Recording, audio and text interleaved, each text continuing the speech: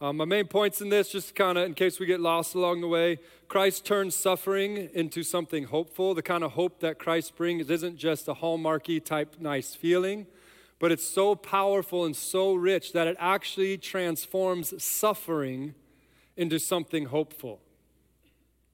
That's wild. It's wild stuff. Christ's hope, one of the main things that it does scripturally is it gives us endurance and stamina. It helps us endure and have stamina. And you can't have Christ's hope without Christ. In our world today, there's a lot of people who want the goodness of what Christ brings, but they reject the Christ. They want the kingdom type stuff, but they don't want the king. And the truth is, you can't have the hope of Christ without Christ. It's a package deal. It's a package deal. So Colossians 1:24 through 27, they read it in one version. I'm going to read it in the ESV now because there's this phrase that's very important and I want us to have in our brains for the rest of our lives, if not the rest of today. Colossians chapter 1, verse 24, Paul is writing to the church family in Colossae, and he says, "Now I rejoice in my sufferings for your sake. And in my flesh I am filling up what is lacking in Christ's afflictions for the sake of his body, that is the church, of which I became a minister according to the stewardship from God that was given to me for you, to make the word of God fully known, the mystery hidden for ages and generations, but now revealed to his saints. To them God chose to make known how great among the Gentiles are the riches of the glory of this mystery, which is Christ in you, the hope of glory." And that's the sermon title right there. Christ in you, the hope of glory. It's big time stuff. Are you ready for it? Are you ready for it? Are you ready for it? Yeah, it's cold. We got to get warmed up somehow.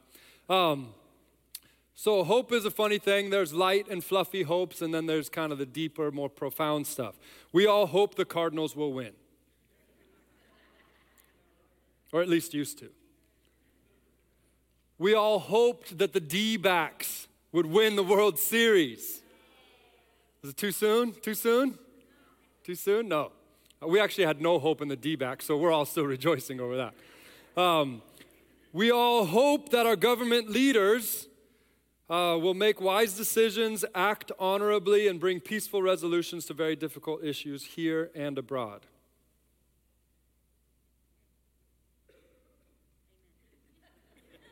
Just seeing what kind of people we're dealing with, you know. Just every once in a while, a little silence just to see what emerges.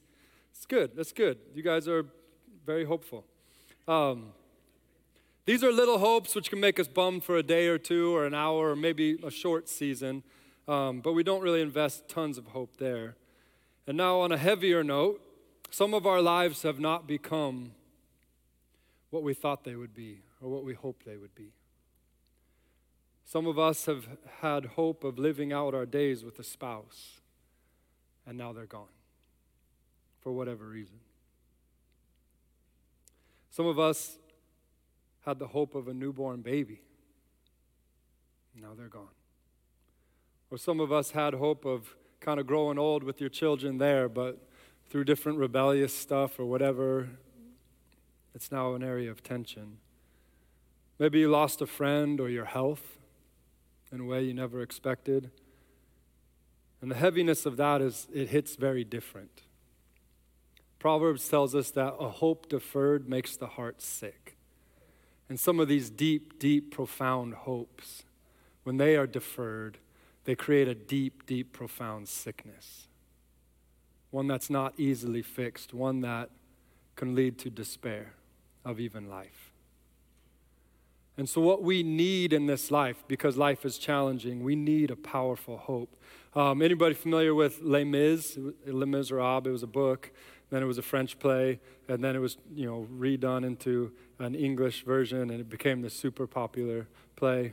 And there's a song in there that is basically my go-to when I'm thinking about hope deferred and the sickness there.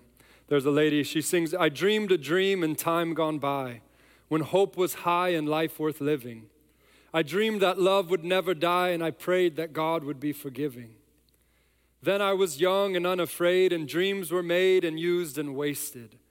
There was no ransom to be paid. There was no song unsung and no wine untasted. But the tigers come at night with their voices soft as thunder as they tear your hopes apart and they turn your dreams to shame. I had a dream my life would be so different from this hell I'm living, so different now from what it seemed. Now life has killed the dream I dreamed. And when you find yourself in these moments, which all of us have, and if you haven't, you will. And the hard thing that is that we have to deal with the reality that as long as we keep living in this life and in this state of being, there will be more tribulation, Jesus said. There will be more challenges. There will be more hopes deferred. And when that sickness comes, some people run to alcohol because it will numb the pain, but it'll poison the mind. Some people run to narcotics because it will kind of give you these hopeful feelings, false, but there nonetheless. But when you wake up from it, it leaves you stripped and dry and addicted. Some people just dive into work or new relationships, kind of trying to keep that despair just at bay as much as they can. But if they sit still for too long, they know it's just going to take over. We need a hope that is powerful. We need a hope that is stronger than death. We need a hope that is stubborn. Or as the Bible says, we need an anchor for our soul. Hope is the anchor of our soul. So when the storms come, and though we get tossed to and fro and we don't know if we're going to make it, the anchor holds. This is the hope that Jesus came to bring. A stubborn hope, a relentless hope. There was a guy on a cross one time, a thief on a cross who was in agony. Most of you know the story. There was actually 3 guys that were on crosses being crucified, nailed to these beams of wood and struggling just to keep their breath. And there they were, and Jesus was in the middle. And on both sides there were thieves, 2 thieves, one on each side. And these thieves, we don't know a lot of details. We don't know what happened that day, kind of interacting with Jesus or whatever that day before they're on the cross. We just know we get this little glimpse into this moment when they're on the cross. And both of these thieves are really hit with the despair. I mean, they know that it's the end. And one of them in his bitterness and in his frustration, we don't know what happened when he was a child, what his parents, we don't know any of the story that led up to this moment where he is just in total despair and he's about to die. But he is just full of bitterness and sickness. And then on the other side, there's this other thief. And we don't know again what happened. We know that he was on the cross and he actually said he deserved to be on that cross. He had been hit with the sickness, and the sickness had caused him to do horrific things. And yet, for some reason, there was something in his heart. There was something of warmth. There was something that began to shine. There was something that began to break through as he watched Jesus in the way that he suffered, in the way that he navigated his suffering and challenge, and whatever interaction that he had had with Jesus or the people maybe that had told the story about this rabbi earlier in life. But in this moment of desperation, he looked at Jesus and he said, "Will you remember me when you come into your kingdom?" He just reached out a hand and said, "Jesus, will you take my hand?" And Jesus, he said, "Today you will be with me in paradise." Jesus spoke words of hope, and that word of hope, that word of truth, that same voice that created the cosmos, spoke into that thief on that cross, and hope came to his heart. And we're going to get to meet him someday. We sang about that. He's a hero of faith now because of this one moment of hope, audacious hope. There was a woman at a well who had been used and abused and discarded by men, many men. She was alone and lost and isolated and avoiding interactions with people. And one day she met Jesus at a well, and at first pushed him away. He was just another man looking for what he could take. Another man looking for what he could take. But after conversing with Jesus, she realized there was something different about him. And ultimately, she received what he was offering. And when that happened, her heart was filled with a wellspring of hope. Everything changed for her that day. And she immediately ran into town where all the people were. And she started telling them about this great man. Everything shifted. Everything shifted. Hope had come, and she was no longer alone. And then there was a young man of no significance at all. He was small-minded and super self-centered. His dreams were selfish and small, and he didn't even know it. One day, the Spirit of Jesus whispered to him, "Do you want to stick with your self-centered plans, or do you want to see what living my way will produce?" And I was about 17 when I chose to follow Jesus. And that was about 29 years ago. And I can tell you the hope of Jesus is not disappointed. There have definitely been seasons where the hope was harder to find. There were definitely been seasons of suffering and confusion. But as I've continued to hold on to Jesus' hand, he's seen me through to the other side where hope was there. And I'd seen that it was there all along. The anchor has held through some horrific storms. And I'm so thankful for the hope that Jesus brought. Emily Dickinson writes a poem. She's real good with words. And she wrote a poem about hope that kind of speaks to the same thing, points at the same thing that the scriptures are teaching. Hope is a thing with feathers that perches in the soul and sings the tune without words and never stops at all. And sweetest in the gale is heard, and sore must be the storm that could abash the little bird that has kept so many warm. I've heard it in the chillest land and on the strangest sea, yet never in extremity it asked a crumb of me. This is the kind of hope that Jesus brings. This is the kind of hope that God wants to give you now if you're in a season of suffering. And if you're not in a season of suffering, I'm telling you, you need this hope because suffering comes. And you need this hope. What Paul does talk about in these passages is very interesting the way he talks about hope. He says, Christ in you, the hope of glory. Christ in you, the hope of glory. He's saying that he has found a hope that is more stubborn and powerful than all the things he has ever gone through. And he went through a lot. And he says there in verse 24, now I rejoice in my sufferings. That's crazy talk. Paul says, I rejoice in my sufferings. Basically, in that little phrase, he's saying, I've come to a place in my life where the hope that Jesus has brought is so present and accounted for, so consistent and faithful, that I now look at suffering very differently than I used to. When suffering comes, there's a part of me that goes, it sucks. I hate suffering.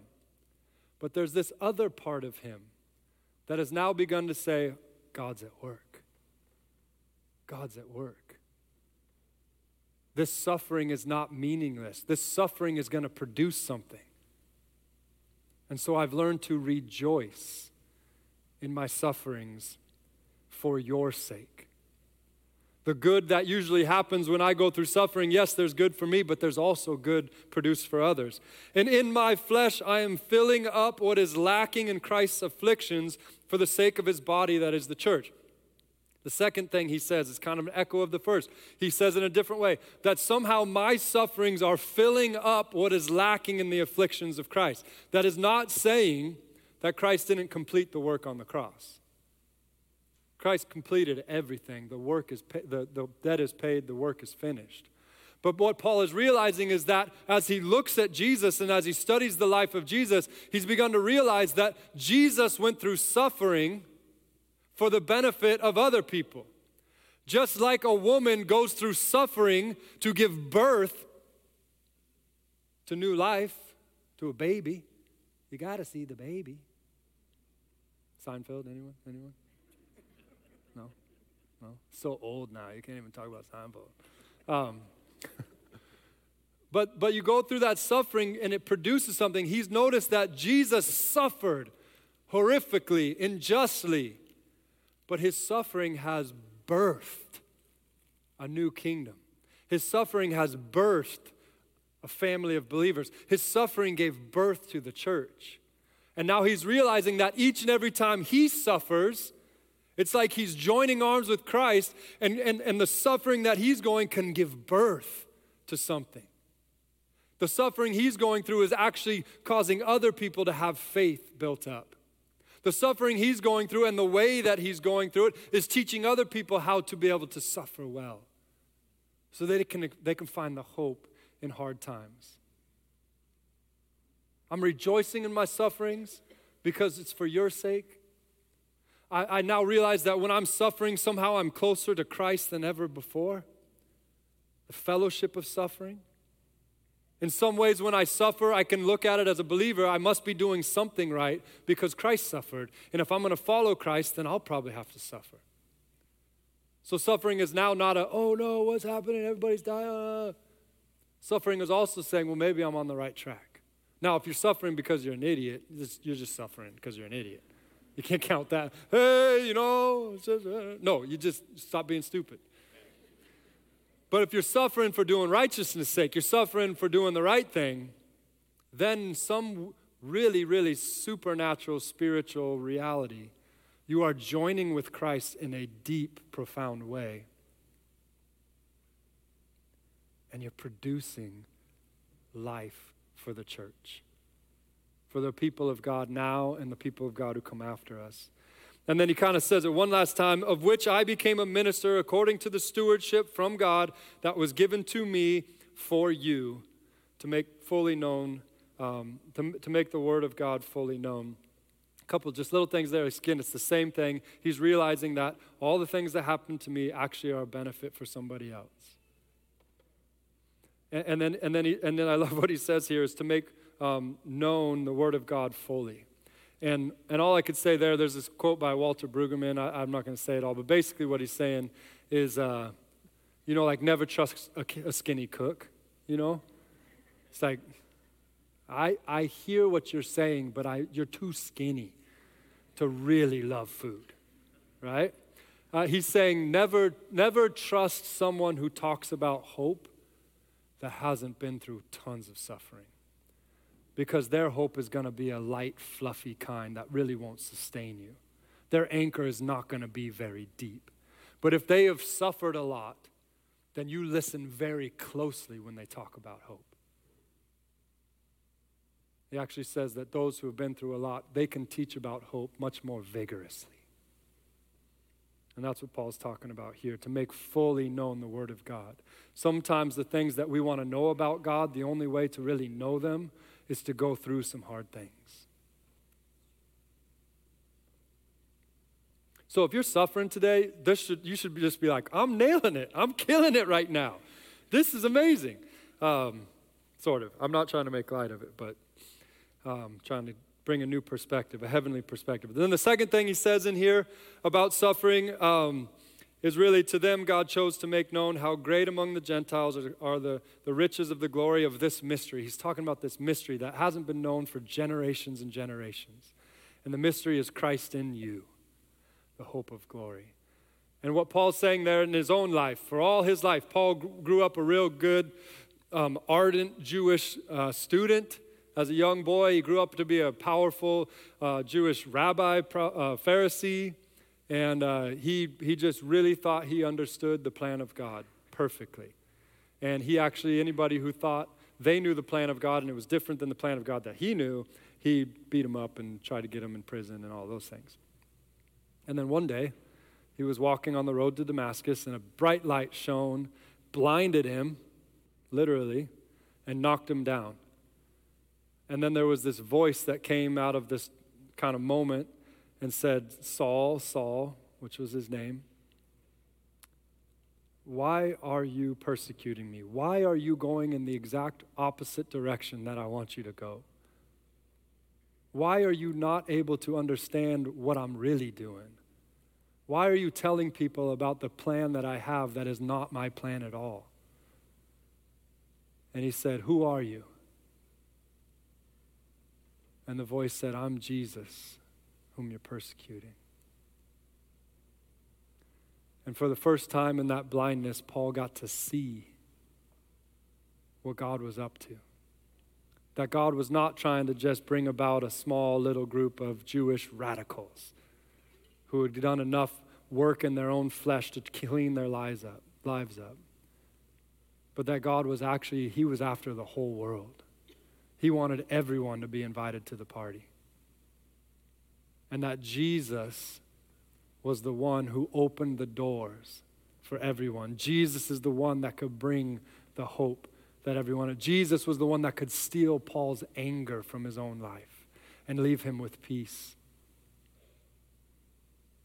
And he actually spent the rest of his life getting on boats and going to the far, far reaches of the world to tell people, you're invited to the party. Jesus wants you too. You don't have to live without hope anymore. You don't have to live without love, without peace, without joy. Can't talk about those. That's next week. So that's what he's saying. There was this mystery long ago that was revealed to him, and he wanted to reveal it to everybody. And now we're going to finish understanding what this mystery is, Christ in you, with some gingerbread men. Okay? So go ahead and pop those gingerbread men up. This was not supposed to be gingerbread men. It was actually just horrible drawings. But now, because it's Christmas and that red, it's like gingerbread men, yeah? You with me? So it's gingerbread men. They're going to teach us about Christ in you. So this is what Paul realized on that day and began to experience as he continued to follow Jesus. It's what he taught everyone else as he went, and it's what we preach here, and it's what we've experienced, most of it that's in this room. But basically that when we are born into this world, we are born with a sinful nature. We are born of the seed of Adam. Adam and Eve sinned, and so everyone born of their seed has this broken nature, a sinful nature. There's something within us that pulls us away from the things of God. A good example, you don't teach a little baby, a little kid how to be selfish, right? If you are, stop it. That's horrible. But if you don't teach it, but then all of a sudden they're like, mine. And when they say mine, it's different than when they say the other words. It's like, dada, mama, mine. You're just like, what? What just happened to you? You don't teach them that. It's just built in. Comes with the package. Free. No extra charge for that. And we all know, if we're honest, we have this thing that's pulling against. And what Genesis chapter 6 says is that the Spirit of God will not always strive with mankind. So there's this wrestling match before we come to Christ as we go in this world where the Spirit of God is kind of just there and convicting us or condemning us, like, oh, just kind of, hey, you can't do that, or you're going the wrong way, or what. It's just this constant battle. Yes, we have a conscience inside us. The Spirit uses that, but the Holy Spirit is different than just that. And so we're in this wrestling match. And so, when you do things wrong, there's a part of you that, that doesn't seem right. And there's something always you say, you should go this way, you should go this way. And you're like, I don't want to go that way. And there's just kind of this battle going on. And that's the state of humanity for those who haven't received Christ. And then gingerbread man number 2, those who receive Christ like Paul did, like I have, like, the thief on the cross, woman at the well, like many in this room, you come to a point where you receive Christ. And what the Bible teaches is that literally the Spirit of Christ comes and dwells inside your mortal bodies. Your physical body becomes a temple of the Holy Spirit. I know it's wild. I didn't make it up. If I was trying to sell some kind of religion, I would not be making this stuff up. So it's either crazy or it's true. But that God comes and dwells inside you. And those of us who have walked with Jesus, we know that experience. And it's not like all of a sudden now there's like 2 heartbeats, like boom, boom, boom. No, it's still you, but there's something else. There is a force at work inside you that's different. One that's pulling you and opening your eyes and helping you see a different way, and then actually giving you the strength to walk in it. And the wrestling match continues, and then, gingerbread man number 3, is the goal is that in our discipleship with Christ, in our following of Christ, our journey with Christ, is that sinful nature becomes less and less influential in our lives. And that the Spirit of God grows in us, becomes more influential. Until eventually, when people are hanging out with us, sometimes they feel like, hey, you remind me of Christ, or the way you said that, the way you did that, it was so encouraging to me. And you're like, what? Because you know the thoughts in your own head. You know how hard you have to fight that sinful nature. But every once in a while, other people get to see something beautiful in you. And that's Christ in you, the hope of glory. That's Christ doing his work in you. And then here's the promise of all. Here's the greatest thing in all. This is the real hope of glory. This is glorious. The hope that Christ would come and dwell in us, that's a glorious hope. The hope that Christ can grow in us, that's a glorious hope. But then the next slide, check this gingerbread man out. It's like a gingerbread man within a gingerbread man.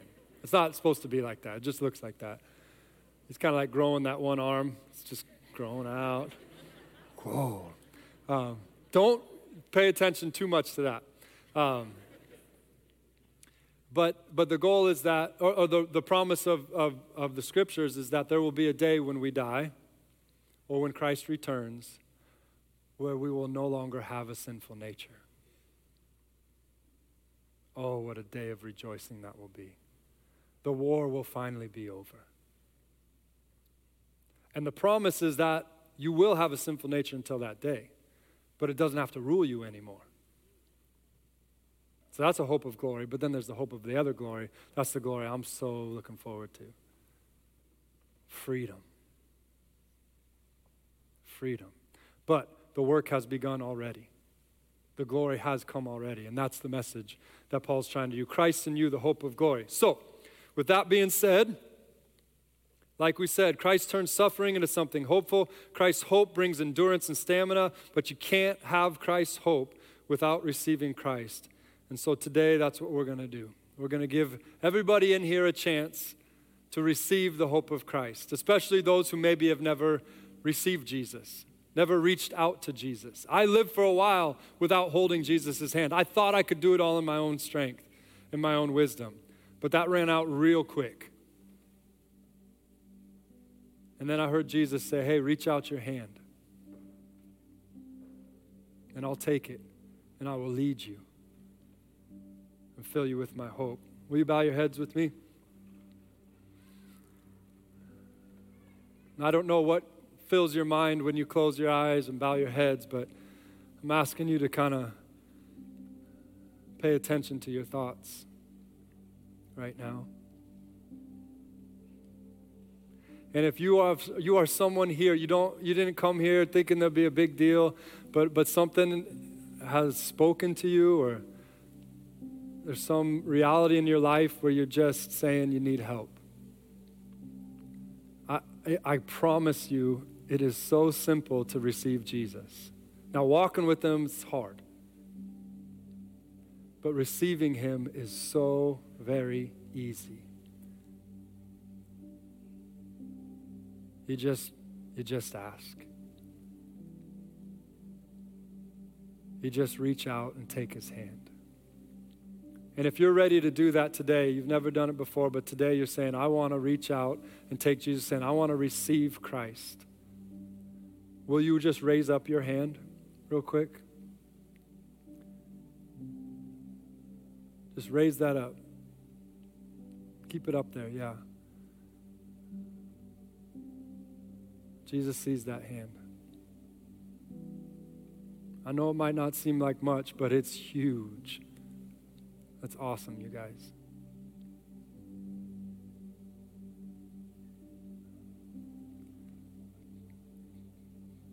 Take a little longer for you stubborn people. You need a little more time. The wrestling match is on. Just raise up that hand if you're ready.